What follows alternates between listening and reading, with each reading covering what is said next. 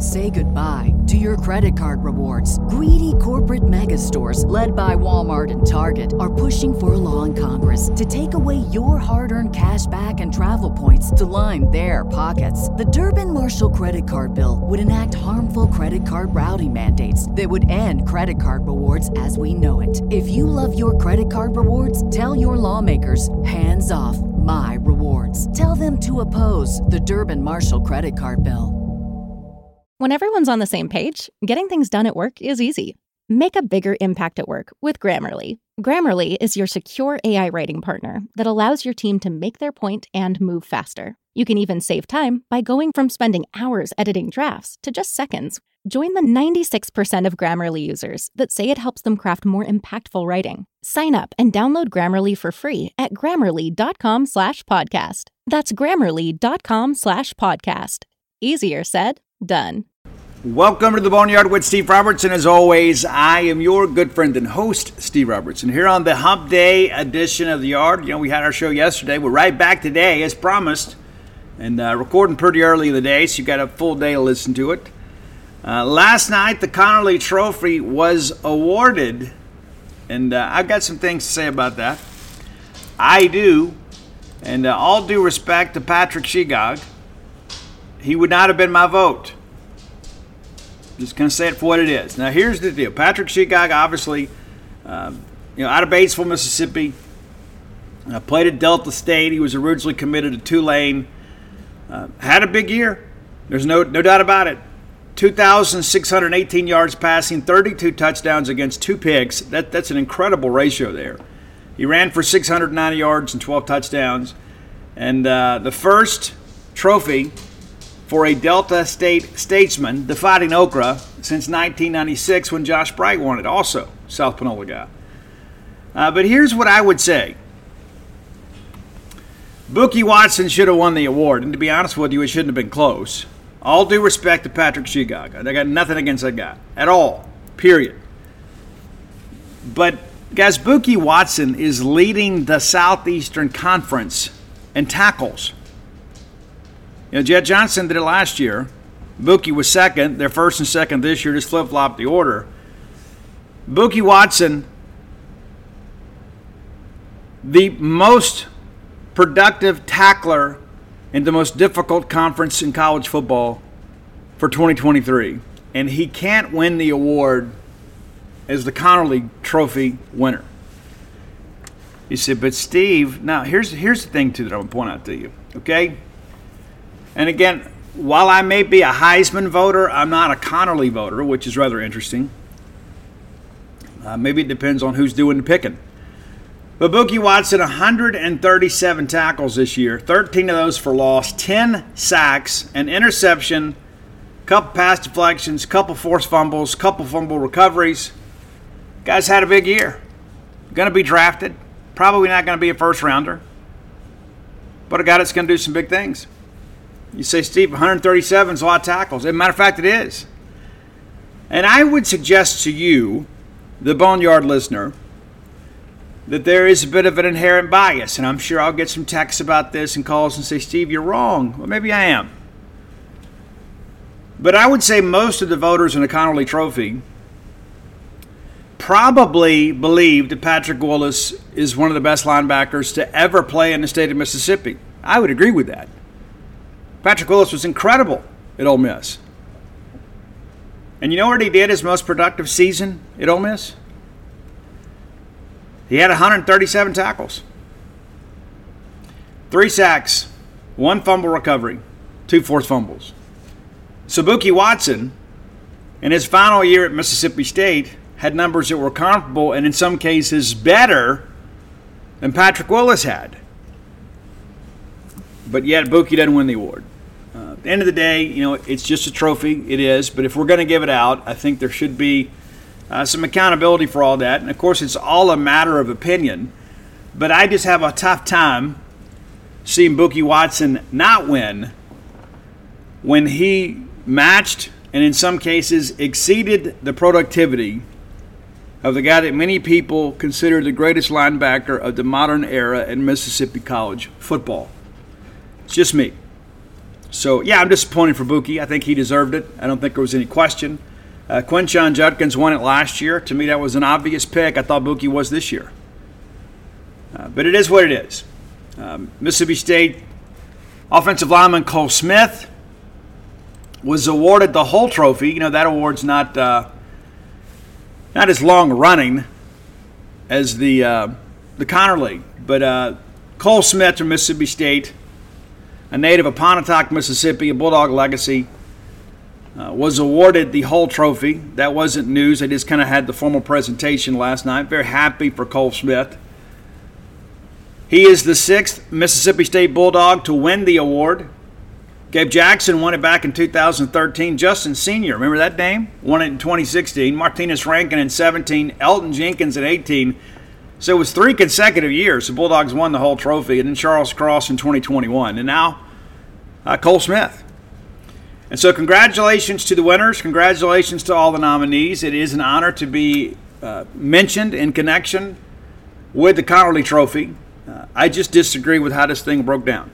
Just my personal opinion.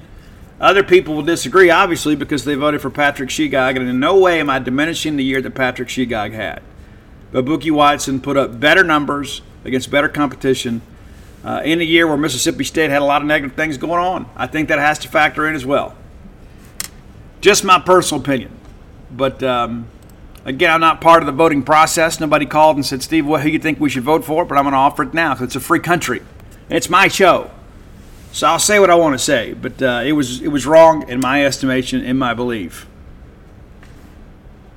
Let's thank our friends at Bulldog Burger Company, longtime sponsors of this show. Man, I love Bulldog Burger Company. I might even get in there and eat today. You just never know. I kind of got a hankering for that Mississippi barbecue burger. It's fabulous. It is. I don't get it with onions, though. Maybe you get the onion straws. I don't. I'm a little extra, I guess. But all that said, I know this. When I go to Bulldog Burger Company and I put my feet under their table, I'm going to leave satisfied. I'm going to be happy with the price that I paid, the service that I received, and certainly the meal that I'm going to consume. And I'm going to get that Nutella shake to go more times than not. Yeah. Because I'm a proponent of dessert to go. 3 great locations to serve you: University Drive in Star Vegas, Gloucester Street there in Tupelo, Lake Harbor Drive in the Ridge and Flowwood area. Get the spring rolls as your appetizer and make the world a more beautiful place. They will make you and everybody around you better looking. Trust the science, they say. It's in writing on the menu.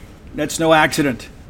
Where do you think they got that idea from? Right here on the Boneyard. Proud partners with Bulldog Burger Company, the place where people go to meet, M-E-A-T. All right, let's talk staffing. As you guys know, late yesterday it was shared that Chad Bumpus staying home, and then this morning we learned, and first to report, I might add, on genespage.com, that David Turner is going to be retained.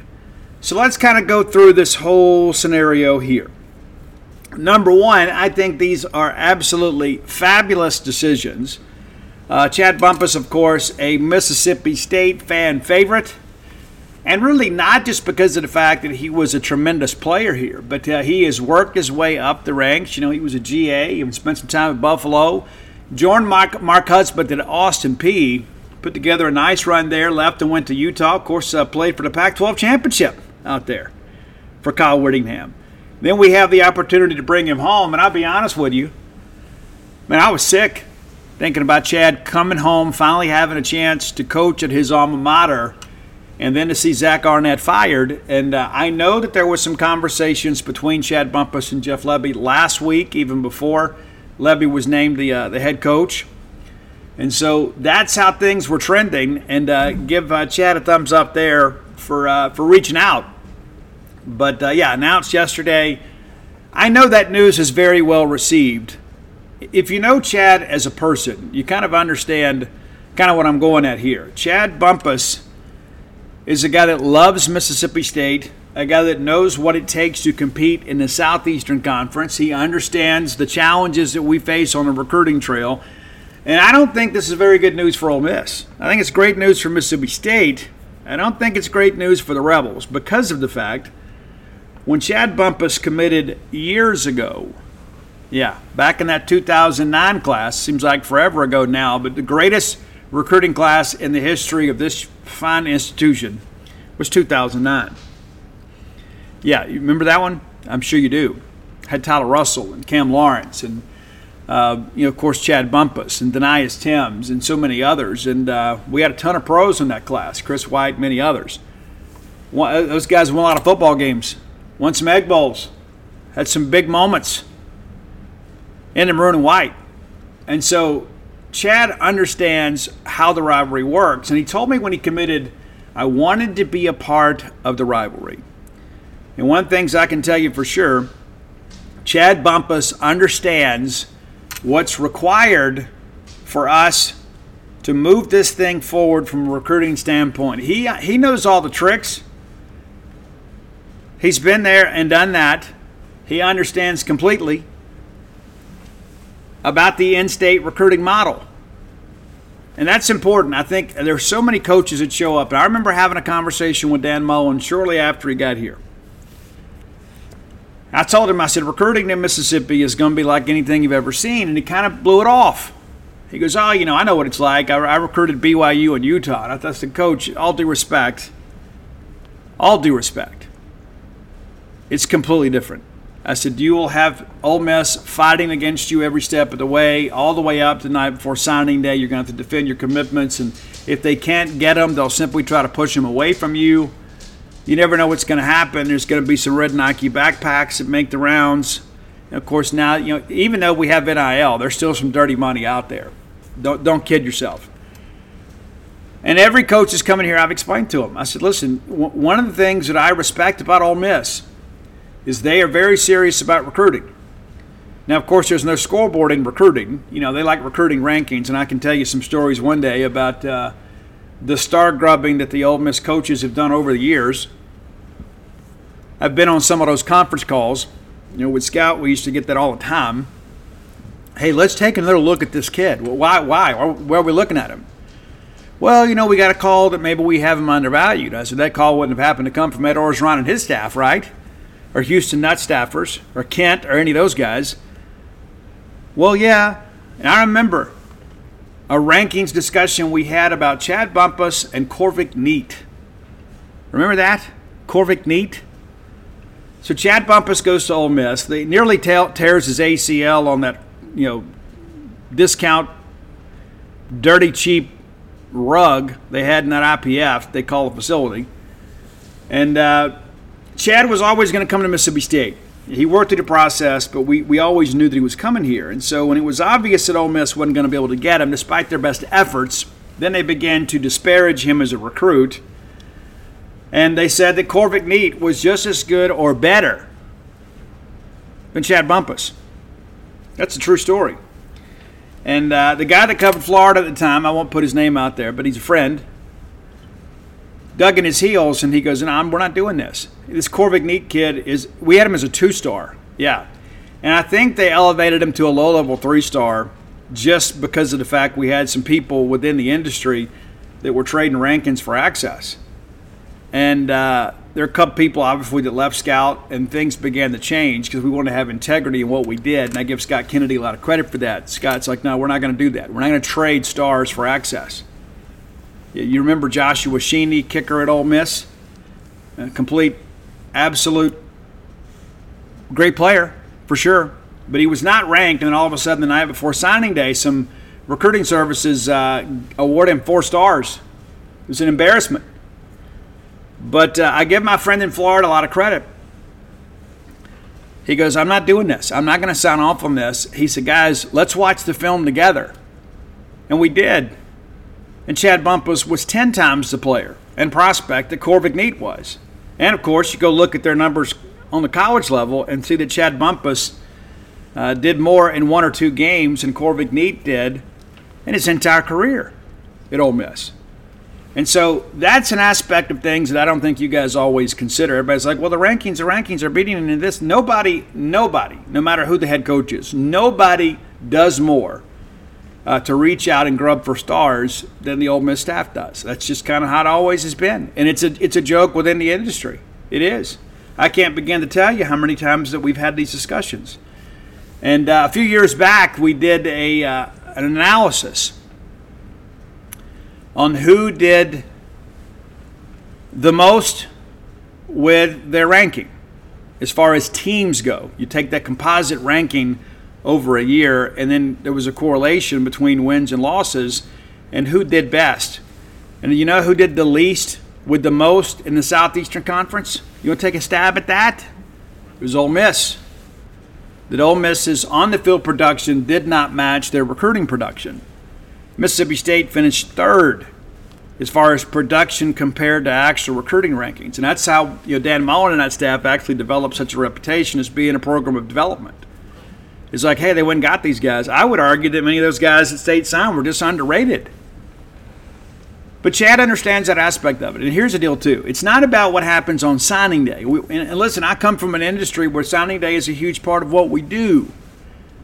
Signing day and reporting day used to be very different days because of the fact that people would go load up on these non-qualifiers that had a bunch of rankings so they could claim that they signed a top 10 or top 5 class or whatever. And then on reporting day, some of those guys that wouldn't qualify weren't there. So we'd do an adjusted ranking, and then some people would plummet. One of those schools was typically Ole Miss. So there's a battle of perception. But give me production over perception. And I think that's what Chad Bumpus understands. Chad Bumpus is a guy that has been in the wars as a recruit and now as a coach within the in-state, Magnolia State, recruiting wars.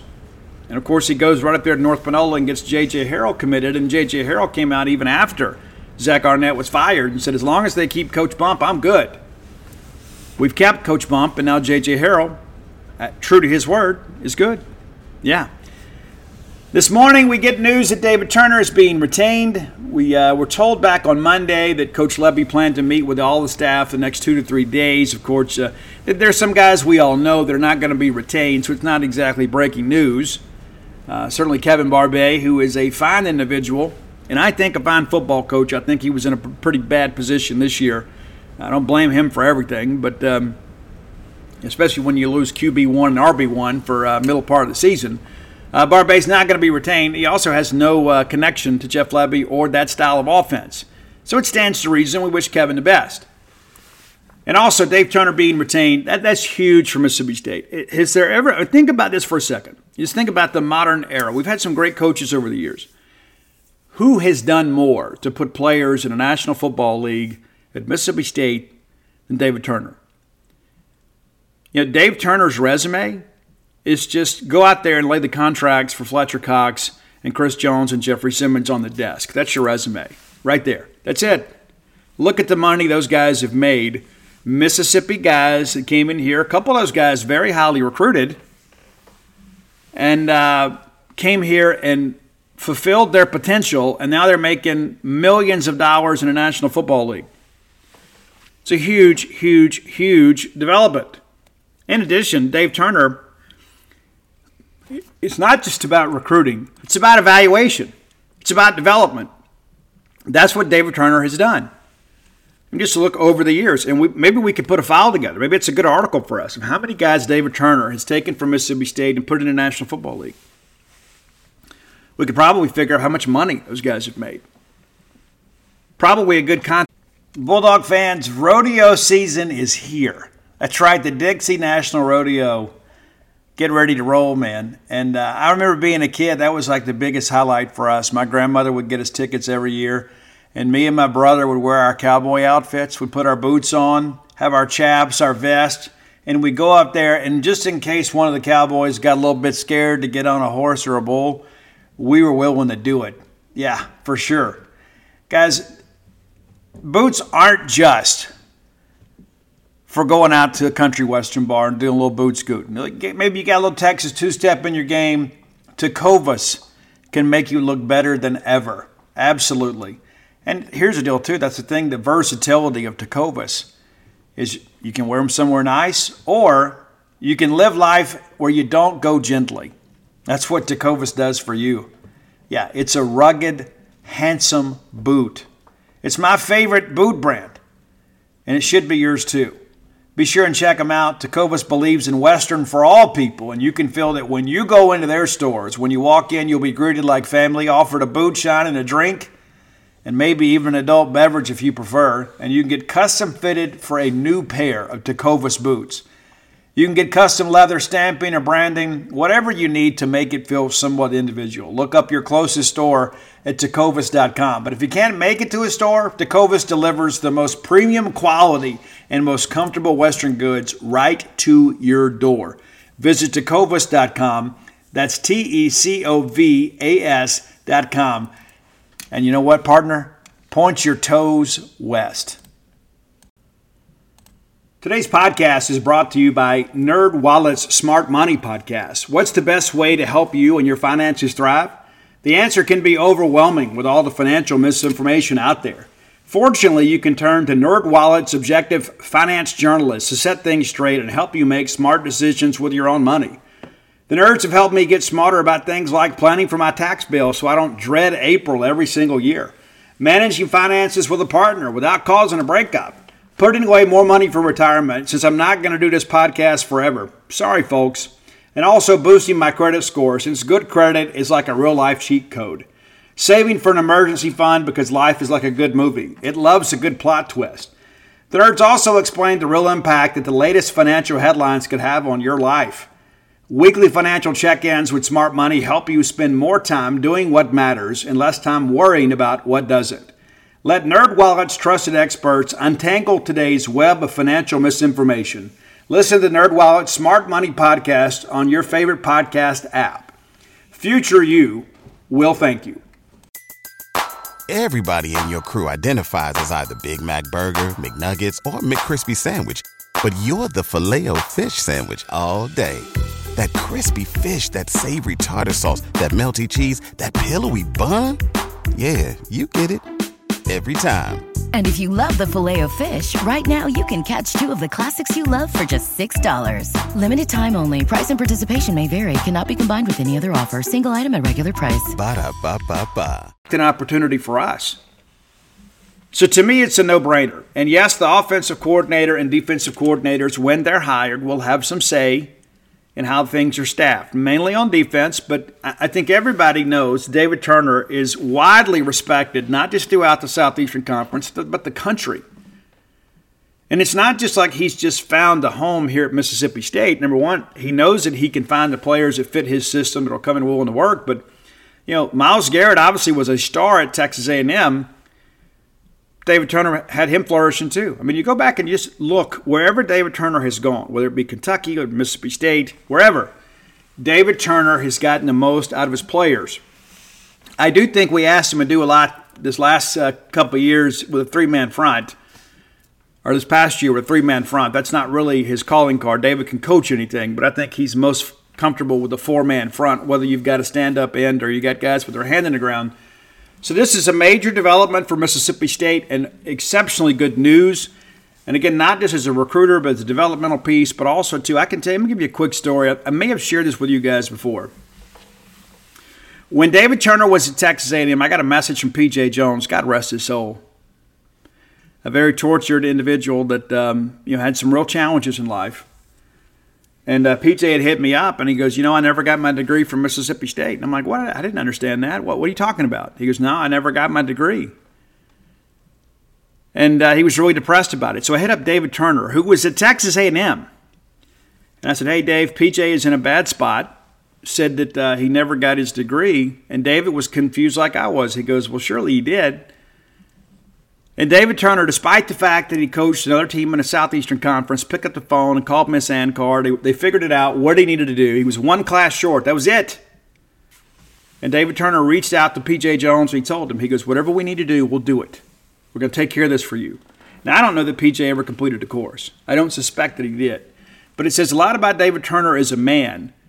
He could have easily just said, hey, you know what, it's not my problem anymore. I don't coach at Mississippi State. No, but he maintained a relationship with his players, and he wanted them to have a good life. And as I shared with you guys, after Big Keith and Little Keith Joseph died in that car accident, David Turner was one of the first people I reached out to make sure that he knew. And by this time, David had gotten the word, hadn't had it for long. And David told me something that changed my life in many respects, about how I absorbed negative news in my life. And I was really upset. I had a great relationship, more so with Big Keith than Marshawn, who we called Little Keith, Keith Jr. I had a great relationship with Big Keith, and I love Little Keith too. But Big Keith was a great guy and a guy that had done some amazing things in his life to help other people. And I remember thinking it just wasn't going to work. I said, how does this happen now? Well, you lose them both. And Dave said, Steve, God makes no mistakes. God makes no mistakes. And he goes, this isn't what we wanted. This isn't what we expected. And to us, it seems like it's unfair, but God makes no mistakes. And he told me, he goes, you know what? I don't know that one could have made it without the other. That it may have been even more merciful for both of them to go together. Because I just don't know that they could have survived or recovered from this if one had been lost and the other not. And so anytime something negative happens or I get some negative news, I always remember that big country voice of David Turner telling me, God makes no mistakes. There's always a plan that we're not privy to. I think David Turner not only is a man of character and a man of faith, a man of football, a man of family, he's a Mississippi State guy. He exemplifies what we expect our coaches to be like. We understand that David Turner is a guy that understands that most of our players are not going to be players in the National Football League. But the hope is someday they're going to be husbands and fathers and productive members of our society. And David Turner does his best to prepare those young men for those opportunities. There are a lot of people out there that can go coach the 4- and 5-star kid and say, look at what I've done.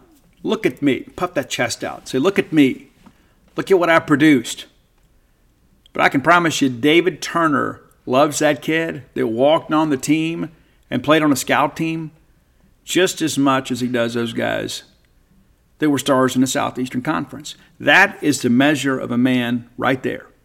Not as how he treats the best people, the people that perhaps are giving him the greater benefit, the guys that are allowing him to build a resume. That'd be easy to do. But for David Turner to be that guy that say, you know what, hey, that guy that's out there getting our offense ready, he's just as valuable to us from a team standpoint. Yeah, that guy's never going to make millions of dollars. He'll probably never make a dime playing football. But he's valuable. And David Turner respects those people. There are not many people that have coached at Mississippi State that I respect more than David Turner, more so as a man and mentor than a football coach. There are a lot of people out there making a lot of money, coaching a lot of football, got a lot to say. But if I'm putting a football staff together, let's say I got the job tomorrow, coaching LSU or Arkansas or wherever, chance of that happening or none. But one of the first phone calls I would make is to David Turner. And because of the fact that David Turner understands what truly matters in life, football is just his vehicle to deliver those life lessons to these young men. And we've had some discussions before back when I'd have the combines and I would send all these guys the numbers and things like that. And David Turner was also a guy, too, that if there was a kid that he wasn't going to take or maybe a guy that could play at a lower level, Dave Turner would get on the phone and call another coach and say, hey, we got a kid that's a little bit undersized for us. However, this kid can really play. And so he would spread the word to help young men get scholarship opportunities somewhere else. There are so many people that are so self-absorbed and so self-centered. It's all about what I'm working on. What I'm working on is what matters most. That's not the case with David Turner. David Turner basically is using football as a ministry to make the difference in young men's lives. It's incredible. And you will not find people. You won't find anybody out there that'll say they've been mistreated by David Turner. That's a true story. So I'm glad to have him back. Now, a few other things. I put up a hot board over at genespage.com. The people asked for it, and we are proponents of giving people what they want. And so we've got a football hot board up, kind of broken down. There's a slide for each position. Some have more information than others. And as we learn things, we'll update those slides, and we will change it from 1.0 to 2.0. But right now, the only two hires on the staff are hired from within. Guys that we retained, that's Bumpus and Turner. We do expect some news in the next day or so. Obviously, the contact period opens up on December 1st. I'm going to talk a little bit more about what to expect recruiting-wise last segment of the show. But you need to have the bulk of your staff in place, and you need to be able to go into a living room and say, yeah, this is going to be your coach. You go in there and say, hey, we're going to run an exciting brand of offense. Okay, coach, that's great. It's all exciting. I've seen the highlight videos, but who's going to coach me? I'm a tight end. Who's my tight ends coach? You got to figure all that stuff out, right? And so you need to get people in place. And I don't know that we have a full staff together by the end of the week. I think we will next week before we bring guys in for official visits. But I think, this weekend, championship weekend, is big. The portal opens on Monday. So look for this to happen.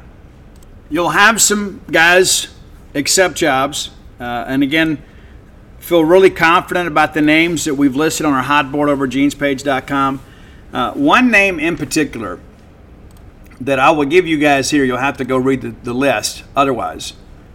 But there is a name that was passed on to me even in the days prior to Jeff Lebby getting the job. They said, hey, if Lebby gets the job, you can expect that there's one particular guy that he is going to bring with him.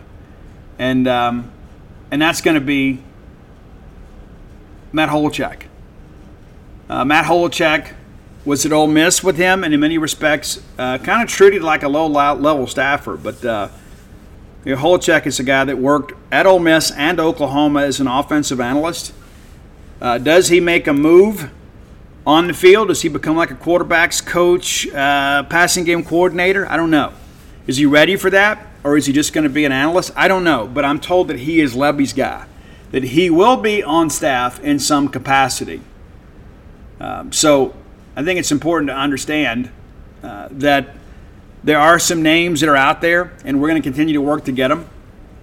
But you can read everything that we've heard so far over on the hot board at genespage.com. And, of course, look for Holacek to be announced sometime soon in some capacity as a Mississippi State staffer. I was told that initially he was kind of treated like a low-level staffer at Ole Miss and then really showed his value, and that even when Lebby left to go to Oklahoma, that Lane Kiffin wanted to retain him at Ole Miss. That's what a good job he did. So it'll be nice to have him, and you always want your coach to have the best people around them, put them in a position to make some things happen. You want them to have their people. That's an important part of all of this. You want your coaches to have the people of their inner circle around them that can help propel this thing forward. That's an important aspect of all of this. And look for Holacek to be a part of that as we kind of move forward with all that. All right, time for today's top 10 list. As always, brought to you by closewithblair.com. That's C-L-O-S-E with Blair, B-L-A-I-R.com. Blair is a mortgage professional. Maybe you are a person that's got it all figured out. I don't. And when it comes to matters of importance where I don't have a lot of expertise, I defer to the experts. The mortgage industry is one of those things. Despite the fact that I spent a couple of years working in the mortgage industry, a lot's changed since then. So I depend on people that know the most up-to-date regulations and how everything works and what the underwriting guidelines are. Don't try to go it alone. Don't just go down to your local bank and say, okay, this is what we want to do. Listen, if you're a person that is in need of a mortgage, Blair Chandler can help get you in one. And it is a very, very, very complicated process at times. Guys like Blair Chandler can simplify that process for you and be your advocate with underwriting. Give him a text or call today at 601-500-2344, 601-500-2344. And let him know you heard about him on the Boneyard. That's an important aspect of this thing, too. Blair likes doing business with everybody, but you might get a little special attention if you're a Bulldog fan. Yeah, nothing else. You'll have something else to talk about other than your mortgage. And again, visit him at closewithblair.com. All right, this is our last show of November. Yeah, it is, because there's only 30 days in November. Yeah, so it's our last show of November. So we're going to say goodbye to November with songs about November. How about that? One of the things that I've noticed, too, and there's not a ton of songs about November, but the ones that are kind of blue and gray. They're not always the most exciting songs. It's like we're in the holidays. And the holidays are tough for a lot of people. And so the music kind of reflects that. But I picked these songs with a little message behind each of them, I guess you could say. But it's something we haven't done before. So songs about November. Number 10, And a shout out to Roy Samante, who is beside himself with glee today because his favorite band, the Avett Brothers, made our list with November Blue. Great harmony on this thing, too. And again, Roy's a little eclectic. He likes a lot of things. He went and saw Iron Maiden, went and saw Queensryche, and then has been to see the Avett Brothers, 20-something times. It's crazy. He loves these guys. They also did a great song with Chris Cornell that he turned me on to. Super. But November Blue from the Avett Brothers, and our friend Blair Chandler told me after we did the Avett Brothers list that he was going to check those guys out, kind of in his lane too, because Blair is a soft and delicate flower. Number 9. It's a song that came from the soundtrack of one of my favorite movies of all time. It's V for Vendetta. Are you familiar with this? Are you? I don't know that you are. If you've never seen V for Vendetta, let me encourage you to check that out, because number one, is it a fantastic movie? Came out in 2005, but it's one of those things that it's a dystopian type deal, right? It's in the future, and there was all of this craziness. It's kind of like 1984. That's really a big part of this. It's like 1984 realized that I'm talking about the George Orwell classic, but there was so much that happened in this movie. And then you had V, who was kind of a superhero. And he wore a Guy Fawkes mask. You know anything about Guy Fawkes? You should. He was at once named to be the only person in the British Parliament that had honest intentions and tried to blow up the Parliament. It's crazy. A lot of people wear these protester masks. It's about the gunpowder, rebellion. It's an incredible story. This all happened way back in 1600s, right? And so the 5th of November became Guy Fawkes Night, if I can get it out correctly. But the movie itself kind of pays some homage to that. It's an interesting movie. It also stars Natalie Portman, who was Evie in the movie. Pretty wild ride, to say the least. But it has a good ending. It does. And again, it's all theater, right? It's not some true, accurate portrayal. But basically, it's a movie about revenge. I like those movies. I do. Like The Count of Monte Cristo. That's another. I love the book. Love the movie even more. But I like to see people held accountable, especially when they don't have the most noble of intentions. There are a lot of people out there in the world that, the world's a will to power, true in and of itself. And so what they're trying to do is advance their own causes at our expense.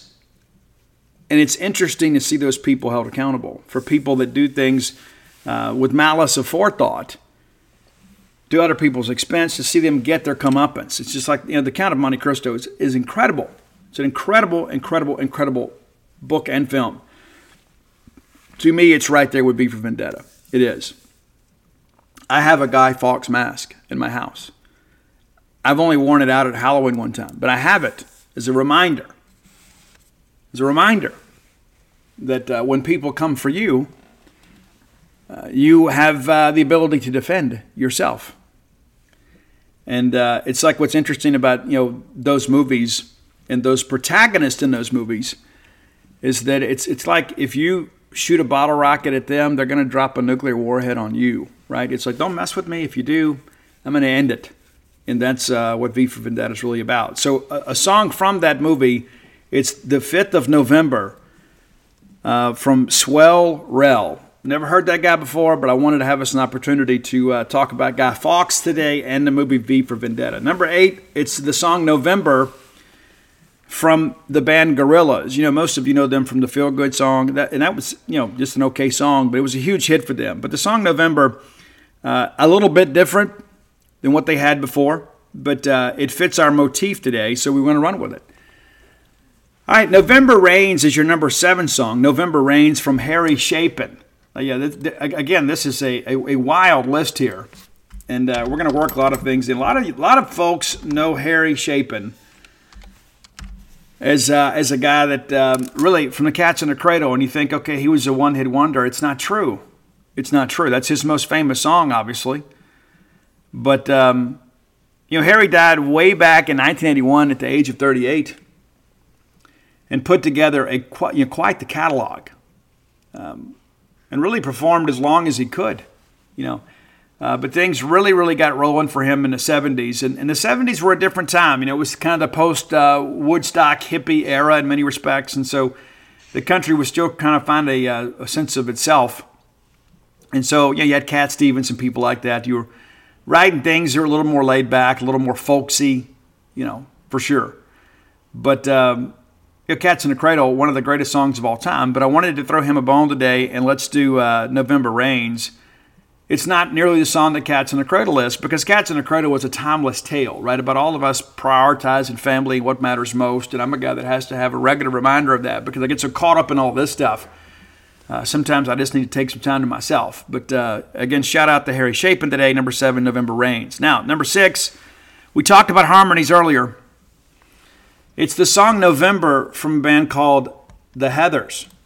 I don't know if you're familiar with these ladies, but you should be, especially if you like that sort of thing, right? It's one of those deals where, there's so many different bands out there these days. It's so watered down. And sometimes you miss the really good stuff. But Heathers, of course, they're an Irish band, couple sisters, and the harmonies on this are just absolutely phenomenal. Absolutely phenomenal. It's Ellen Louise McNamara.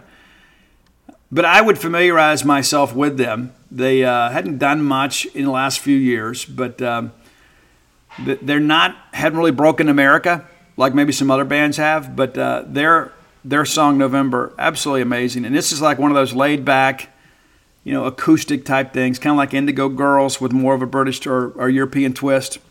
I think you'll dig them. Number 5, and I know that I'm going to get this wrong. I know this, but I believe it's SZA.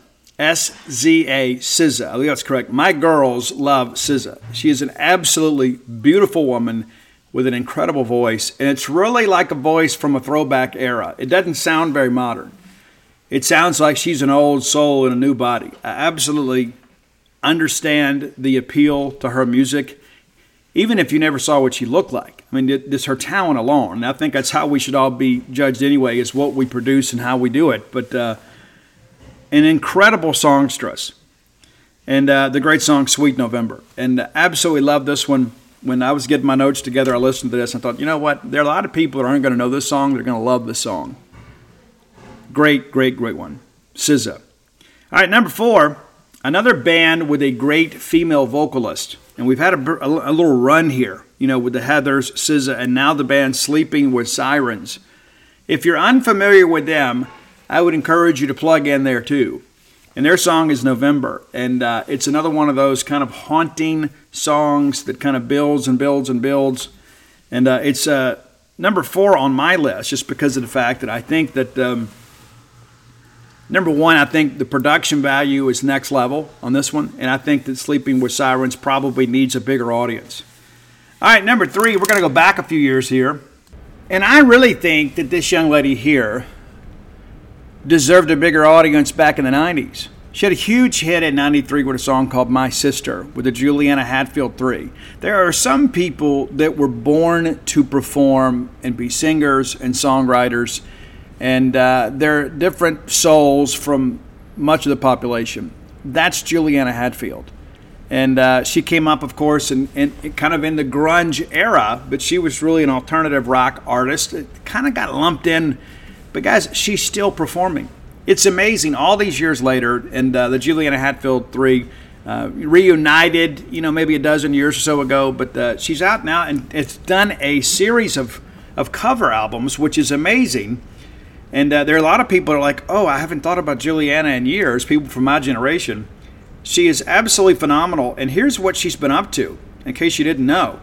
She has recently done a series of albums. The most recent one came out this year.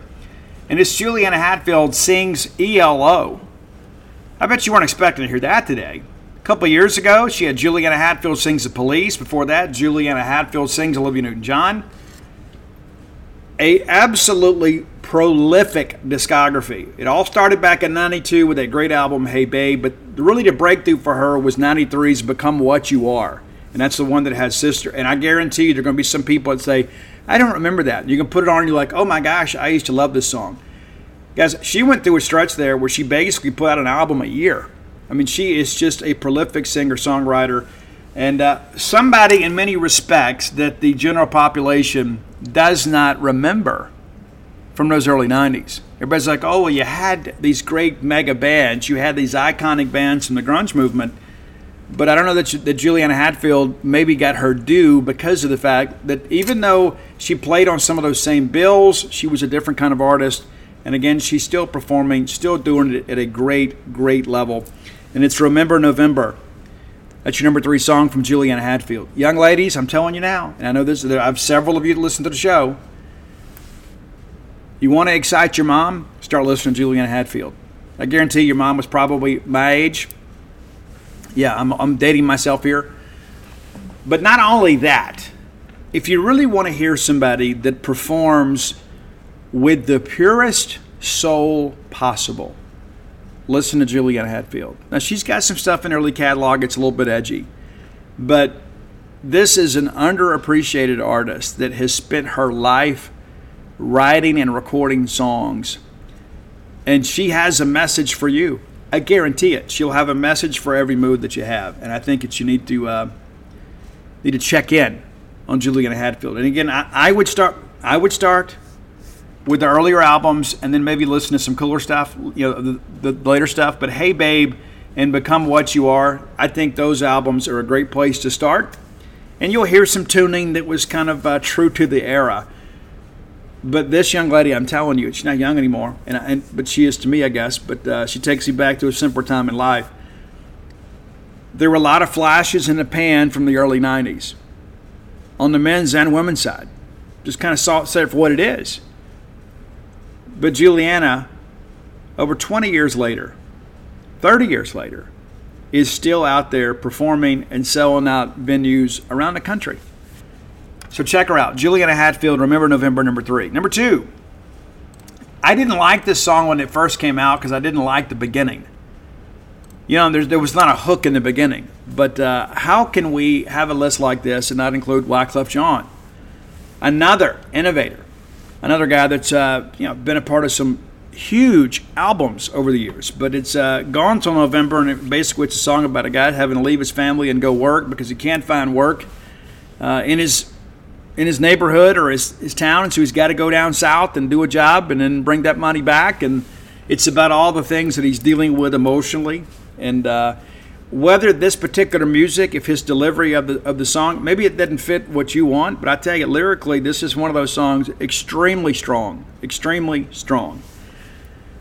But number 1, and it's the undisputed song about November.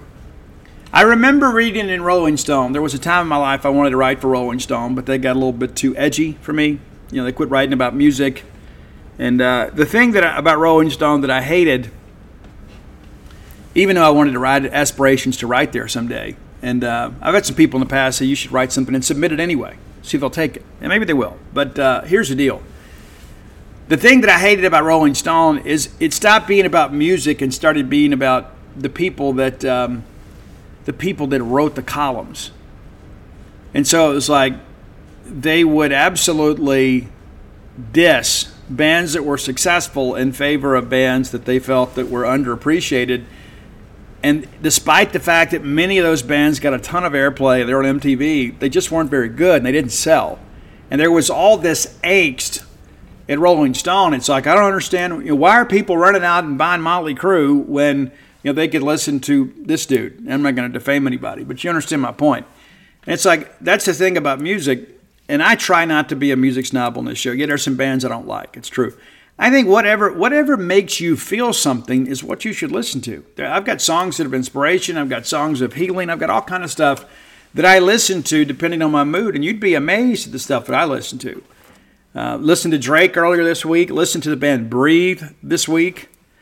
Faster Pussycat, of course. I listen to a lot of stuff because I don't like to get kind of hemmed in, right? Listen to some Bad Omens just yesterday. But Anyway, so as Rolling Stone, you want to talk about why MTV and why Rolling Stone really lost a lot of their appeal is because it stopped being about the artists and started being about the authors. Serious business. And I've had some discussions with people in the industry about, the whole grunge thing. And so much of the grunge thing, just so you know, was a corporate creation. It was. The 80s metal scene had gotten bloated. They wouldn't even play those bands despite the fact that they had fans calling up every day, like when they hear Bitter Pill from Warrant. And Joey Allen, on the record, has said, hey, we offered to pay to get them to play our video. And they wouldn't do it because MTV wanted to change the course of music. And grunge lasted about 15 minutes. I know that, listen, I say that, I lived through it, and I loved it. And there are sometimes today I put on my Timberlands and put on some baggy shorts and a hoodie and go out there and I still look like I'm a product of the 90s. Because I am. And I love that era. But it didn't last very long. And the farther we get away from it, the more we realize that it was really dated for the time. It was. Drop D tuning was a thing. And, it's like, again, it's MTV, Rolling Stone. It was like all of this conspiracy. It's like, okay, we're going to change the course of music. And I don't know that we did that in a good thing. I don't think it worked out the way people expected it to be. And so I share that with you, my personal opinion. Of course, I graduated in 1990, and the early 90s were my college years. And, of course, we spent a lot of time in bars and things like that. But we always felt like something, big was coming. And, looking back, it didn't have the staying power. I mean, you go back and look, well, how long did grunge last? Well, it kind of started in 91, and for the most part, it was over in 93, 94.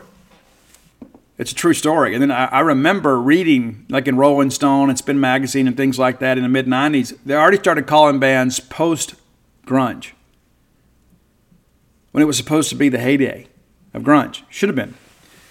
But the reality of it is not as many people identified with grunge. I did. There were some elements. Listen, I love the 80s. I mean, nothing but a good time, right?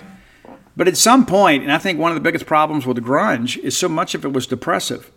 The tuning itself, the tunes themselves, in many respects, were just kind of negative songs. And there's just so many times in life that you could sit there and stare at your shoes and try to find some measure of happiness. But number one is November Rain from Guns N' Roses. And I remember when Rolling Stone wrote about it, they were like, they had an advanced copy of the album, and they said, this was so over the top and dramatic and so self-absorbed. And then it's a timeless classic now. One of the most iconic songs from the era, and it's still played. And what's amazing to me about November Rain, there are a lot of people out there that really don't know Guns N' Roses, but they know November Rain, right? I mean, it's amazing to think about that aspect of it, that it's a song that really crossed over genres. And, of course, there's a big discussion about it. The video itself is basically it's one of those deals where it's one of those videos that in many respects told the story. And there was supposed to be a movie, didn't work out, but the whole concept is based on a short story that Axl Rose read. And here's the thing, Tim. Look this up just because I want you to know. You may have heard a little talk in the background. That's the YouTube commercial. But, guys, YouTube wasn't around back then. We didn't even really have the internet then. But Guns N' Roses' November Rain on their official website. That's not counting all the bootleg stuff and everybody else stealing it and repackaging it as their own content. Guns N' Roses' November Rain has 2.1 billion views on YouTube. Absolutely amazing. Absolutely amazing. And one of those songs, too, again, it's just a timeless classic. It's number one, easily the best hit ever about the month of November. And so we'll get into December later this week, and we'll watch the SEC Championship game. Looking forward to that. We'll do a slight preview. We won't talk much about that. Well, hopefully we'll have some more coaching news to share with you guys. We certainly expect that. And then next thing you know, man, we're going to be full bore into recruiting. I know you guys are excited about that. Already some new offers going out from Jeff Lebby and the new Mississippi State Bulldog staff, as small as it is. All right, next segment of the show brought to you by the fine folks at Campus Bookmart. You know it, man. Not a better place to shop for your Christmas list when it comes to the Bulldog fans in your life. You can stop by and see their smiling faces, which I always encourage. And whether you're coming for a basketball game, allot yourself a little time to do a little shopping. Neatly positioned on the backside of campus, turn off 182 right there at the Trooper Station. Followed on around, there's Campus Bookmart on the left. You can pick up your Mississippi State wares and then go right over to Humphrey Coliseum to enjoy a Mississippi State basketball game. If you can't make it to town, let me encourage you to visit them on the World Wide Web at campusbookmart.net. And by being a loyal Boneyard listener, we'll give you a phrase that pays. That's BSR, which stands for Beautiful Steve Robertson. That gives you free shipping on all orders over $75. Any order less than 75 bones, absolutely incomplete. Free shipping, man. If it's free, it's me. Campus Bookmart coming through for Bulldog fans. All right. Unfortunately, we have suffered our first loss in Mississippi State men's basketball, and I read a lot of the comments yesterday. And listen, here's the deal, man. We're going to have a bad night every once in a while. We did last night. We just had a bad night. It's as simple as that. Against a team that probably not going to be very good this year, finally get ranked and we drop a game. And listen, what makes this different than the Ben Howland era, because you remember how the Ben Howland era is like once we get everybody back on board, then we'd lose a game we shouldn't. Guys, this team has built up some currency. Chris Jan's going to keep us in every game. We lose 67-59. It's an 8-point loss, but the reality of it is we chase the game much of the game. That's the kind of the reality of it. They got out early, and the next thing you know, we just couldn't throw it in the ocean. We did pull even at 7, and then they began to pull away and just kind of nurse that lead along. We got even again at 13 with the 11-minute mark, and then from there, they began to find their range from the three-point line and put some distance between themselves and our Bulldogs. 7 minutes to go in the first half. It's a 9-minute lead. That lead swells all the way to 13 just before the half. Kyle Sturdivant with the layup in the final second of the half to have them up 13. And then from there, it just felt like, it just wasn't our night. And it wasn't. Just kind of part of the deal. We did kind of try to come back and make a game of it. We got it below 10. Trailed by as many as 15 a couple times in the second half. And even up to 16. Kyle Sturdivant with a nice game for them. But really down the stretch, we didn't get it below double digits until the final moments. And couldn't get stops. That's part of the deal. We just had a bad night. And nobody should be off board with this team. Nobody should be questioning our team, our coaching staff. We simply had a bad night.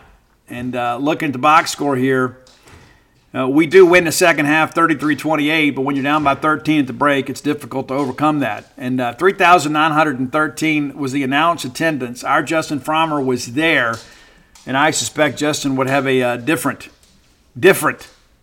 opinion of the attendance there. Josh Hubbard led the Bulldogs with 17 points. We had 3 scorers in double digits. DJ Jeffries with 10. Rams Davis with a dozen. You look at this, 43 boards for us. Jimmy Bell, big night for him. 13 rebounds, but they kept him limited to just 6 points. He played 29 minutes. A pair of his points come from the free throw line. State 20 of 65 from the floor and 12 of 16 from the line. We've got to get to the line with a little more regularity. We got out-rebounded in the game 45-43. They shot it better than we did. They connect on 8 three-pointers. We did make 7 ourselves, but much of that for them was in that stretch, and they're pulling away. We get 24 points off the bench, and the bulk of that, obviously, they got 24 points off the bench, as did we. I was confused. But, guys, Josh Hubbard is a freshman, and we've got to have somebody besides Josh step up and be a scoring option. I mean, Shaquille Moore with just 4 points in that game. We've got to have better production from him. Sean Jones, 23 minutes of action and makes 1 3-pointer, 1 of 5 in the game. That's the only points that he put up for us. But, we're going to flush this one and put it behind us and get ready for the next ball game. That's all we can do. That's the thing about basketball, too. You play so often. It's easy to get that bad taste out of your mouth. So the Bulldogs will be back in action this Sunday against Southern. That's University of Southern down in Baton Rouge, the Jaguars. Should be a win for your Bulldogs. We'll get back to rolling. Then we go back to Atlanta next Saturday to take on Tulane in the Holiday Hoops Giving event. All right, tonight, big ball game, and I will be in attendance. Looking forward to this one as the ladies take on Miami. Your ladies 8-0, and Miami a good program in their own right. That's a 6:15 tip Central. It will be broadcast on the SEC network, but we want you in the hump. We do. These ladies need you in the hump. That's the thing, too. We all want to win, and I understand it's midweek, but if you're within a reasonable driving distance and you're on the fence about coming to the game, please come to the basketball game because we're going to have a pretty nice opponent in here. And the Hurricanes, Lady Hurricanes, 5-0 on the year. They had the education day themselves. They took down Jacksonville 81-53. They get Fordham 78-39. They narrowly escape a game at home against the Lady Jaguars of Southern 61-57. They blow out Colgate 67-49. They get East Tennessee State 68-44. And now they get the Bulldogs tonight. So the most difficult opponent they've played to date, but you have to respect the Miami Hurricanes. Again, it's a Power 5 opponent, and so you've got to be ready to roll with these games. And we need to make sure that we've got a home court advantage in every aspect, not just because of the fact they had to get on a plane and come travel to play us, but because they're going to have to deal with all of you. Averaging 71 points a game, allowing just 48.4. Defensively, they've been very good. And again, the quality of opponents do matter. But 27% shooting for the Hurricanes, they are allowing just 19%. So a lot of contested shots, to say the least.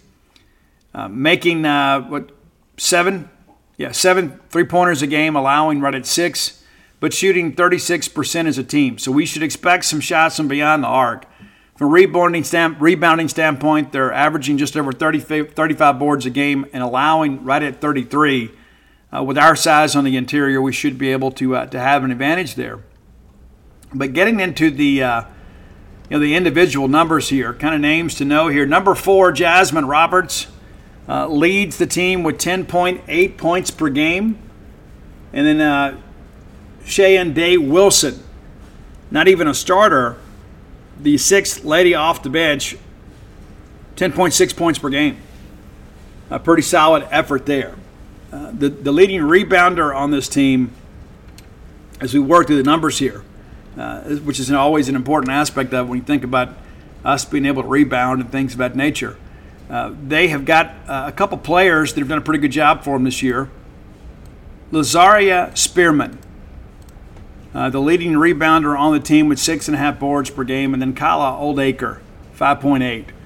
Again, 35.6 per game, and they kind of do it by committee, but those are the two that have really kind of gotten after it. But again, we need a big crowd in Humphrey Coliseum. We need to make sure that everybody understands how difficult this thing is going to be. And women's basketball is fun again, and we give Sam Purcell a lot of credit for that. But let's make sure that we're there to support the team every opportunity that we have. And tonight's a big one. It is. Now, Sunday we'll be in Chattanooga, so if you're in the greater Chattanooga area, it's going to be a 1 p.m. tip. That game will be broadcast on ESPN+. We'll touch on all that on Friday. But I'm looking forward to go out there tonight and cheer for the Lady Bulldogs. And I won't be covering the game. I'm just going to go as a fan. Might even wear some maroon and white. You never know. You might catch me on the Kiss Cam. It's true. It's true. But, yeah, we're going to go have a good time, and I encourage you to come out, too, and be a part of that. Lady Bulldogs really, really, really playing well right now, and especially in the second half. We have found some adjustments that we've made at the break that have enabled us to gain some separation from our opponents. And then Monday, too, quick, 3 games in pretty quick succession for women's basketball. Miami tonight, Chattanooga on Sunday, and then back in Humphrey Coliseum Monday to take on Kennesaw State. So make plans to attend. Again, women's basketball is fun again. We've got some very talented ladies on this team, too. We've had some injuries, but still putting up some big points. So let's be sure that we're there to support our team. Our final segment of the show brought to you by the Stark Vegas Clubhouse. Just Google Stark Vegas Clubhouse and book through the Evolve website. And if you do, I can save you a little money. Use promo code BSR10. Now, if you book through Airbnb or somebody else like that, You're on your own. But why wouldn't you save yourself a little money, especially this time of year? Whether you're bringing in a work crew that's going to be here throughout the week working in the Golden Triangle, and you'd like to have everybody under one roof, maybe you want to kind of spread out and have meetings in the common areas and then everybody have their own bedroom, you can do that. Or perhaps you're coming in for a ball game weekend, or maybe you're going to make a trip to Starkville and do some shopping, spend a couple nights here. Wouldn't it be great to have everybody under one roof? We're going to take advantage of this as a family soon. The next time the kids come to town, instead of everybody being spread all over Oktibbeha County, come everybody right there. Mom's going to cook, grill some steaks. I got that great fire pit area out back. We're going to enjoy that. We're going to gather around there as a family and tell some stories and enjoy being together. Might even watch some ball games, and it's cool to be able to have everybody together. And those in the family that want an adult beverage can have one and not have to overpay, because we'll just run to the grocery store and buy some, and they can chill while we're out doing whatever we want to do. What a great opportunity, though. It's the renovated clubhouse at the Old Country Club, just 5 minutes from campus, off of 182. You take that turn right there at the Sprint Mart. An amazing place. Be sure and go check it out, and you can just Google it and find the pictures yourself and see they got this amazing wet bar, the 5 bedrooms, completely renovated place, and I really dig it. I got to tour the facility last week. I think it would be something that you should consider, not only because of the economic thing, but just the convenience of having everybody under one roof. Amazing. The Stark Vegas Clubhouse. All right, let's talk a little bit about the recruiting calendar. There's so much of that. I want to explain this because I don't think people fully understand. Like yesterday, the picture of when Arch Manning visited Ole Miss and was talking to Jeff Lebby. I think Yancey Porter took the picture and was widely criticized for that. I get it. I do. But that picture made the rounds again yesterday, and people are like, hey, Arch Manning's on campus. Arch Manning can't be on campus because we're in a dead period right now. So there's no face-to-face contact. You can't host visitors officially or unofficially and have interactions with your coaching staff during a dead period. So that dead period kicked off earlier this week. It runs November 27th through the 30th, which is tomorrow, Saturday. A lot of people are playing football Saturday. We wish we were, but we're not. And then Sunday, the contact period opens. Well, Steve, what's the contact period mean? Well, it means you can have in-person visits. You start having the in-home visits, and coaches can go by schools.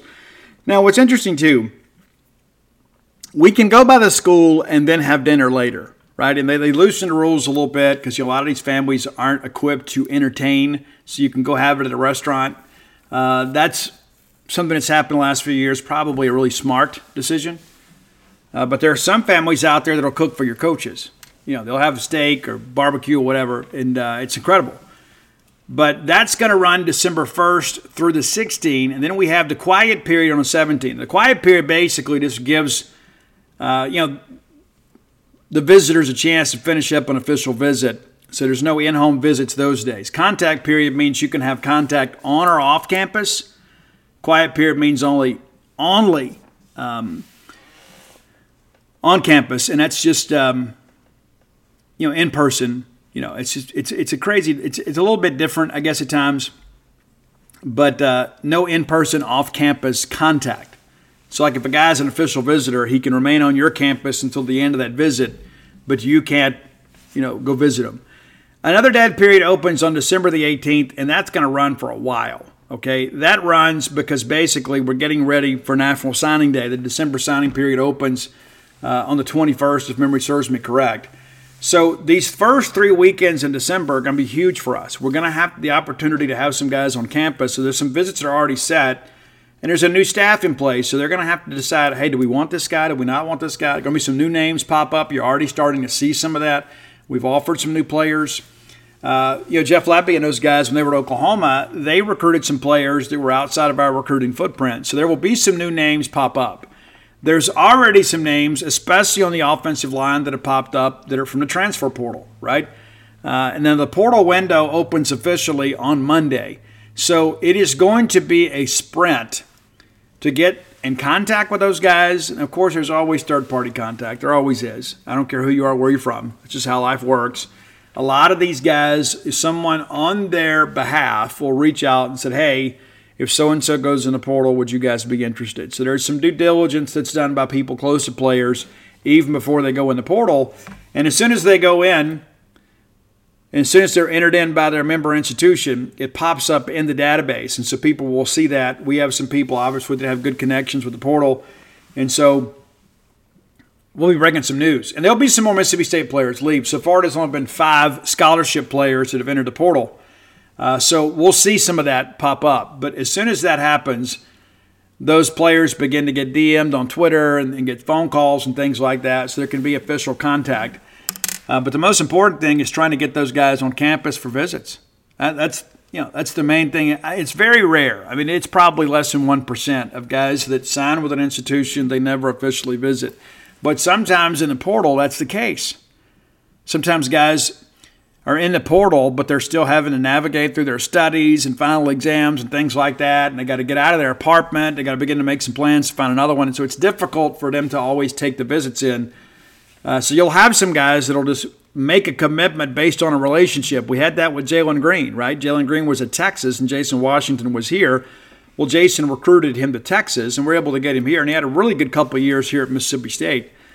But as you begin to navigate through all of this, and it's going to be nonstop for us until we get through the December period, and then we'll take a little bit of a break. We'll enjoy Christmas with our families, and then you're right back at it because there's still the traditional February signing date. Not a signing period per se there, but a signing date. As soon as we get through that, we start beginning to relax a little bit. Well, junior days are here, right? So you got to go cover the junior days. We got to start thinking about the new crop, and there's already a bunch of new offers out there for 2025.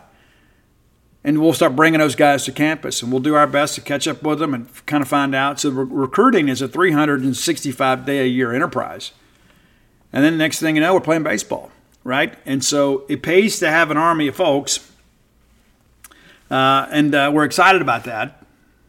But we're here. Now, that's the thing, too. Over the course of the last couple of weeks, really all the focus has been about the coaching change. Well, now it's about putting a staff together. And you want to have the bulk of that handled this week because guys have got to put on a maroon and white Adidas pullover and get on the road and start selling Mississippi State, an institution that they don't know very well. But they have to sell their system and their scheme, and they got to build some relationships quickly, which is one of the reasons why it's so important that you retain some guys like Rod Gibson. Rod Gibson, in many respects, is an institution here at Mississippi State. Tony Hughes, probably find a way to find a role for him in some capacity because of the fact we're going to need some continuing staff to help kind of point these new guys in the right direction. And you got to think about the fact that, Chad Bumpus being retained and J.J. Harrell, that helps too because you start getting these recruits recruiting each other and saying, hey, let's all stick together and do this. Now, people have asked me, what about Stonka Burnside? I don't know what he's going to do. I don't. A lot of people think, well, now we're running this high-octane offense. Maybe we'll get him back, and maybe we will. But maybe we won't. And maybe he'll go to Ole Miss, or maybe he'll go to East Mississippi. I don't know what he's going to do. I just know this, that Mississippi State is still on him. And so we'll see. And if anybody can get him, it's going to be Chad Bumpus. And if we don't, it won't be for lack of effort. And certainly we're going to have an offensive system that is going to play well to his skill set. And you're going to need some wide receivers. There's no question about that. You're already beginning to see some decommitments from Oklahoma. You're starting to see some new offers for Nebraska. So there will be some new names. We're already, again, beginning to see that. But as these new coaches come in, they're going to have relationships with guys. Tristan Jernigan, the linebacker out of Tupelo, has been committed to Texas A&M basically throughout this process. But he did plan to take visits to both Ole Miss and Mississippi State during the month of December. Well, now the coaches that recruited him at A&M, most of those guys are leaving. So it's, again, you're trying to build a new relationship. But let's say, for an example, State hires DJ Durkin. No guarantee we're going to do that. But if we do, Durkin has a relationship with Tristan Jernigan, as does Chad Bumpus. And I think that makes it an easier decision for him. And when you look at the production that Bookie Watson and Jed Johnson have had here, you begin to think, hey, those guys are moving on. I have the opportunity to play early. We also have some junior college guys in the linebacker ranks that we're recruiting and then have one committed. But you're going to be talking a lot about recruiting and you're going to hear a lot about recruiting the rest of this year. And we're going to be at the forefront of that now as November is over and the December signing period is approaching rapidly. You'll have official visit weekends. You'll have in-home visits. And again, new names popping up. You're going to probably have some guys decommit, or maybe some guys that we go through and say, you know what, this guy doesn't fit our scheme. We don't share the same evaluation. And perhaps you move on from that. There are going to be some other guys like you look at and say, you know what, we like these guys. We want to keep them committed. So there's going to be some ebb and flow, and of course we'll keep you updated at genespage.com as best we can. It's what we do. We cover Mississippi State wide open all day, every day. Just yesterday, Justin Frommer, a fantastic story about Jeff Lebby's time at Southeastern. Not Southeastern Louisiana, but Southeastern University. And that gave him a chance to kind of run the show for the first time. So some interesting quotes. One of those was about there were times the offensive line at Southeastern didn't have a defensive guy to block because they were vomiting, because they couldn't keep up with the tempo that Lebby was running. So if you're a subscriber, I'd encourage you to go read that. And, of course, I caught up with legendary Oklahoma coach Bob Stoops yesterday. How cool is that? I do a lot of cool things in the job that I do, and I don't get starstruck very often. I really don't. I've met a lot of people, talked to Slash on the phone, Miles Kennedy, those guys. I've met Sebastian Bach, and I've met a lot of people. Not to name drop for you, but it was quite the honor to get Bob Stoops on the phone, because he gave Jeff Lebby his first start in coaching. Did you know that? Yeah, he was a student assistant at Oklahoma, and Stoops and Lebby still have a great relationship, and so we got some comments from him, and that was posted yesterday at genespage.com too. And so I shared that because we're trying to cover every aspect of all this, and right now your coaching staff working through exit interviews with players, exit interviews with coaches. Some will be retained, some won't be. There'll be some players that will say, hey, listen, we want to get this thing done. I want you to stay with us. And there are going to be some other guys who say, you know what, Coach, I think I'm going to push on. Tulu Griffin, of course, came out after Lebby hired and said he was staying. We're going to have to continue to recruit him. We are, all the way through the portal window. I mean, that's just how it's going to be. When you got talented guys like him and Xavier Thomas, remember they went in the portal last year, and Zach Arnett and the staff were able to convince them to withdraw from the portal, and they come back. And both of those guys, even as limited as we were on offense this year, both of those guys made very positive contributions. So you want to retain those guys, but we've got to go out and find some other wide receivers. And we're going to pitch it and catch it. We know that a portal quarterback is coming. We felt that. The previous staff had planned to sign one. Now Will Rogers is in the portal. Wish Will the absolute best. But we've got to find somebody that can stretch the field vertically. That's what we got to do. We have to absolutely find somebody that can stretch the field vertically. And so you're going to go out and look to get an accomplished passer. I don't think we're going to go out there and just look for a backup somewhere unless it's somebody that Jeff Lebby and those guys have a real relationship with. So there are some names out there kind of hovering about in the conversation, but business will pick up on Monday. Once you see the portal open, there are going to be a ton of quarterbacks in the portal, and we're going to go get one of them. Don't know who it's going to be yet. We don't even know who's going to be available. But we're going to go get a quarterback out of the portal, and it's going to be somebody that fits exactly what Jeff Lebby wants to do. Jeff Lebby doesn't run a ton of this, zone read type stuff. They'll do some things in a quarterback run, as they did with Matt Corral at Ole Miss. But by and large, you've got to have somebody with arm talent that can take the top off the defense, and that's what we have not had for a while, and we want to have that now. And that is a staple of the Lebby offense, is to have that guy that is an athlete, but also, too, a guy that can run when he needs to, but more importantly, can really challenge people down the field. And so we're going to go out there and really prioritize offensive skill. That's going to be a big part of this. And we got to rebuild this offensive line. We all know this. There's a ton of guys leaving this program this year because they're out of eligibility. And so that's the whole part of this, right? You got to find the building blocks to establish a new offense. And I was told even before Jeff Lebby got the job that he thought he could flip this roster very quickly. He also didn't think next year has to be a rebuilding year. We're coming out looking to win.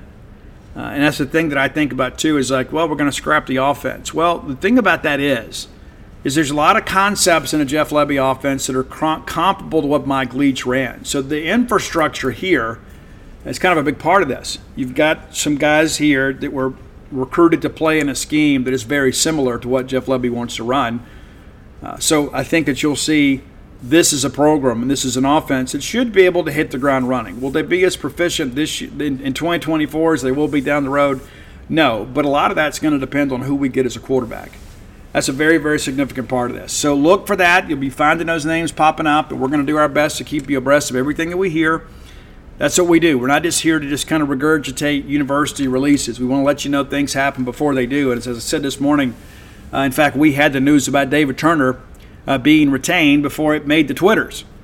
And so there's benefit in subscribing for sure. And but the next few weeks, once we get this staff put together, it's going to be full bore recruiting and then basketball coverage all the way through. And I don't know when we'll get a chance to talk to Jeff Lebby again. I suspect it'll be when we announce the December signing class. When we finish that up, I think we'll have an opportunity then to speak with him kind of about where things stand. And we want to address all of our needs in December. We'll have to go get some guys in February. And, of course, with the transfer portal, those guys don't sign a national letter of intent. So they can just simply enroll in January, as we saw with Marcus Banks and others. There's not some big ceremony. Some guys will go ahead and have the ceremony and go ahead and move in. But you can continue to add transfer players all the way up to the drop add date of the spring semester, and then they can participate in spring practice.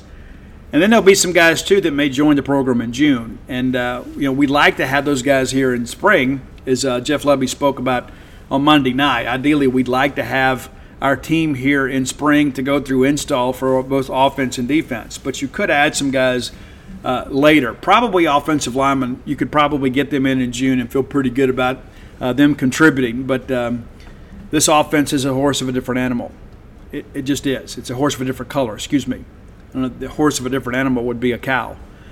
But I think you understand what I'm saying. So a lot of transfer portal prospects, finishing up some high school guys. We're going to get some junior college guys. And, again, we don't know if Jeff Lebby and his staff will decide to kind of stay in the same lane that Arnett and his group are going into.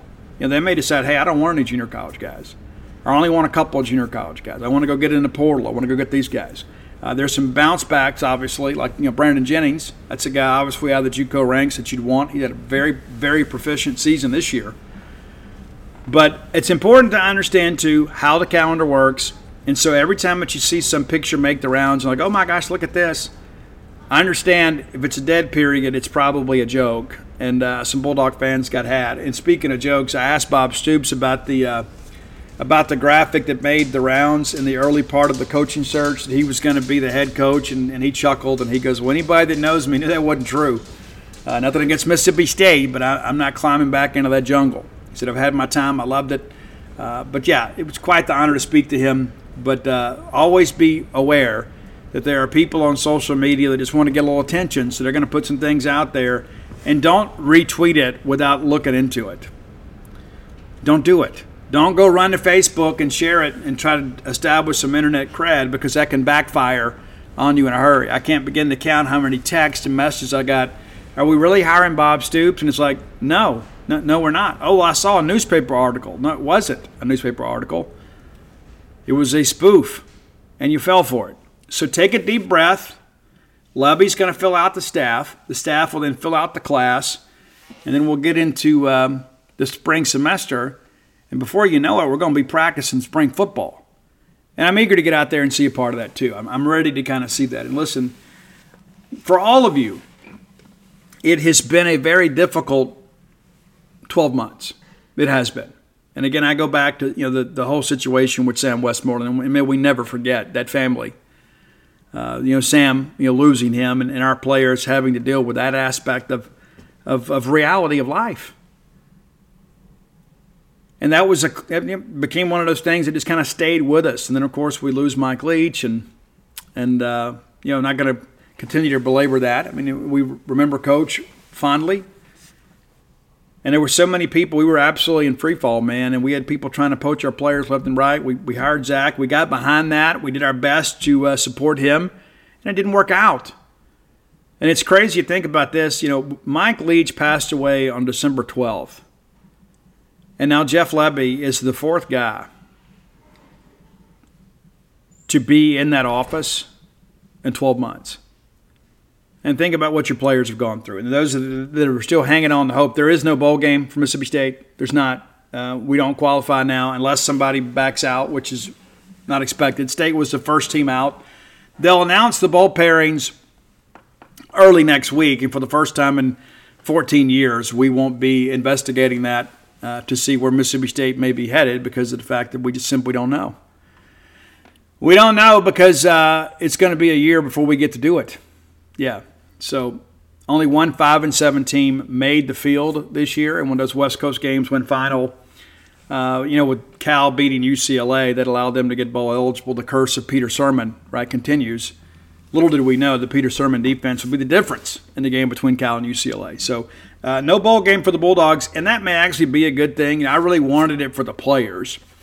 And I love college football. I love watching college football. But it might just be better for Mississippi State football to be able to, okay, our focus now is on 2024. Let's go get the players we need, get the coaches we need, and to begin to install a system that puts us in a good bowl game next year. Rather than, it would be a bit of a distraction, I guess is my point. When the new coaches come in, they're going to want to be able to sit down with their guys, watch some film, kind of talk about how we want to use them, break down some things, and kind of figure out some self-scouting stuff. So it may be better for the health of our program that we didn't have a bowl game this year. And you hate to say that, but when you're changing coaches, there's just so much going on. You don't want your players pulled in a million different directions. So ideally, the foundation for 2024 can be laid during the month of December. And I know that Coach Lebby is meeting with players now and just kind of discussing his expectations. So that's a big part of things. All right, if you hadn't done so, go to whenthebottomfalls.com. The brand new book has been out now a couple weeks, and everything has been shipped. If you've ordered, even if you ordered as late as noon yesterday, your book has been shipped. And I look forward to reading and hearing your reviews. I worked very hard on the book. It's so interesting, too, that my wife got a message yesterday from an old high school friend that somebody had bought the book and gave to them, and they read it basically in 2 days. And then sent her a message and said, hey, I just read this, and I had no idea that you were Steve's wife until I saw the picture on the back of the book. I joke with people, if you buy a book, you get a free picture of my wife. Of course, my beautiful wife, Dana, love her to death, but you also have to see, her, beaten husband next to her, right? So she is the Julie Andrews to my Ozzy Osbourne, for sure. But, I worked hard on that book, and for years and years and years, I wanted to write it, and I was a little bit scared to write it in many respects, and I just decided, you know what, I'm going to just be as honest as I can be, and there's some people that are maybe upset with me after they read it. There's some things that I've shared I've never made public before. And but also of note, it's really about a book about experience, strength, and hope. And I had somebody message me the other day and said, I've only made it through the first chapter, and I've already cried 3 times. I read the foreword and dedication and everything else, and it's emotional, and it is. But I think it's important for people in recovery, people in my position, to have a platform and say, you know what, I had some real adversity in life, and I faced it, and I became a different person. And when you're in the throes of addiction and when you're caught up in all that stuff, you don't think you even have a future. You can't even think about the future. You just think about the moment. You think about the next high or the next drink or whatever. You don't think about, hey, where am I going to be in 5 years? Because you can't even look that far down the road. I mean, I was a week-to-week life person. It's like, okay, well, we're going to be in Bogalusa tonight, New Orleans on Saturday. What are you guys doing next week? I don't know. We'll figure it out. I never had any plans beyond that. And so I share a lot of that very openly, not in any way to praise me, but also in many respects just to show gratitude for God for second chances. Yeah, and I know a lot of people out there that got a third and fourth chance and didn't take advantage of it. I learned my lesson. So I wanted to share that with all of you. All my sports books are there too. Stark Villains, what's left of it is selling well, as is Alpha Dogs. And again, I don't know if we do it in the run probably till 2025. So it's a good chance that book's going to go out of print. And it's so interesting, too. We were able to find some when they get out in the warehouse and they're, we found another case. So, but yeah, that's dwindling down. They've had to re-inventory the warehouse in anticipation of the new book coming in. So what's left is what's left. There's not going to be some mystery case that just shows up out of the blue somewhere. We sold a handful of Stark Villains on Black Friday. Had a really big day. Black Friday with Book Mart and Cafe. We'll do something soon with Campus Book Mart. They're working out a signing with Lemuria. So I'll be out and about a little bit. Hopefully we get up to Turn Row. We love the folks at Turn Row. They had that nasty fire, but they're back. One of Mississippi's great bookstores.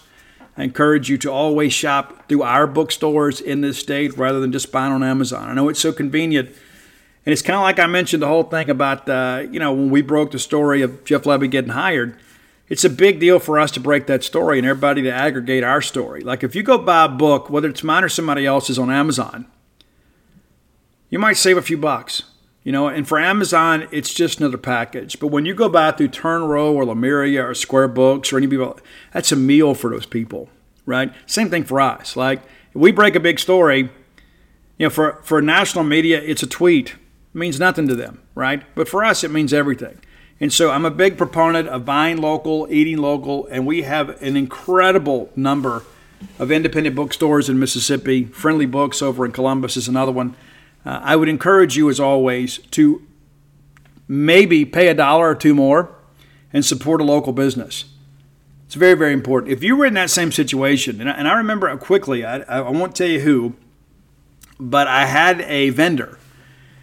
When Flim Flam was rolling, Flim Flam was everywhere, right? And one of my book vendors came to me and probably spoke maybe out of turn. And I think maybe they were a little bit embarrassed by what they said, but it meant something to me. They said, Steve, you're killing us with Amazon. I'm like, what do you mean? And he goes, well, yeah, they can buy the book from us at full retail, or they can go on Amazon and buy it for $5 less. And so I immediately instructed my publisher, once the Flim Flam book cycle was over, I didn't want to sell any more books on Amazon because I didn't want to undercut the people that are here to support me. And so some of my books can be found on Amazon, but it's not from the publisher. And I have seen Stark Villains sell by up to $80 and $90. I don't know why somebody would pay that when you could get the book itself for $25 direct from the publisher. It's been on eBay. I've seen Alpha Dogs over $100 before. I don't know how that money doesn't come to me. I don't know how that happens. So I just encourage you, buy from our online website or buy from an independent Mississippi bookstore. Big, big proponent of those people. They have been incredible to me. We sold a lot of books for them, but they've sold them for me. And so it's a partnership that I cherish. And so I encourage you, as always, support the independent bookstore and all local and independent business around the great state of Mississippi or in your own communities. When you look around our great town of Starkville, the majority of our businesses here are run by independent local people that have made Starkville their home. They're not some big home office somewhere else. It's people themselves. And, of course, we've got a brand new business opening next month, True Rest, and you can actually go buy gift cards right now to give away for Christmas. And you can find us on Facebook at True Rest Starkville. And there's a form you can fill out and you can buy. And matter of fact, you'll probably even get a chance to talk to my beautiful wife. She will facilitate the sale for you. We're in the process of getting all that stuff set up, but you can buy a gift card now through True Rest. Again, go to our Facebook page, True Rest Starkville, and get all the details you need. I'm telling you, we get calls every day, or people are like, I cannot believe this. And I even spoke to some people connected to Mississippi State football that were absolutely amazed that we're going to have float therapy here in Starkville. Absolutely amazed. The New England Patriots have 3 tanks. We're going to have 4, right? And that's going to be some people from Mississippi State will use it. Some student athletes will use it. But so more importantly, you can use it. It's not going to be limited to you, right, or by you. So come be a part of that. Again, that's True Rest Starkville on Facebook. We're on Instagram too. Probably a little more prolific on Facebook. But follow us on both places. I'm going to get out of here, guys. And again, we'll see you in December. And look forward to hopefully announcing some more coaching news on genespage.com. Follow all the developments at genespage.com, the Mississippi State affiliate for 247 Sports. I want to thank you guys from the bottom of my heart for all the support you've given me over the years. It does not go unnoticed. And I can tell you, there's sometimes you guys bring me to tears, man. It's honest to goodness. It always seems at my lowest. I get a message or I'll read a post or I'll get something and somebody will say, hey, Steve, I don't know that you know what you've done in my life, and it's be a complete stranger. Be people, our men and women in the armed forces, or people that work out of the country that said, you know what, Steve, just listening to the show reminds me a little bit of home. And I've had other people that have messaged me when I post these things on Facebook about recovery and about depression and things like that. They said, you know what, Steve, you just never know who you're helping. And then I have so many people that message me and say, I read that message today and it changed my whole attitude. And so I just try to be as positive as I can be about life because I'm not even supposed to be here anymore, right? And so I'm living on borrowed time. And so we're going to do what we can to spread as much positivity as we can. Until next time, let's all live our lives in a way we make more friends than enemies and people can see a difference in the way we live. Get ahead of postage rate increases this year with Stamps.com. It's like your own personal post office. Sign up with promo code PROGRAM for a 4-week trial plus free postage and a free digital scale. No long-term commitments or contracts. That's Stamps.com, code PROGRAM. Say goodbye to your credit card rewards. Greedy corporate mega stores, led by Walmart and Target, are pushing for a law in Congress to take away your hard-earned cash back and travel points to line their pockets. The Durbin-Marshall credit card bill would enact harmful credit card routing mandates that would end credit card rewards as we know it. If you love your credit card rewards, tell your lawmakers, hands off my rewards. Tell them to oppose the Durbin-Marshall credit card bill.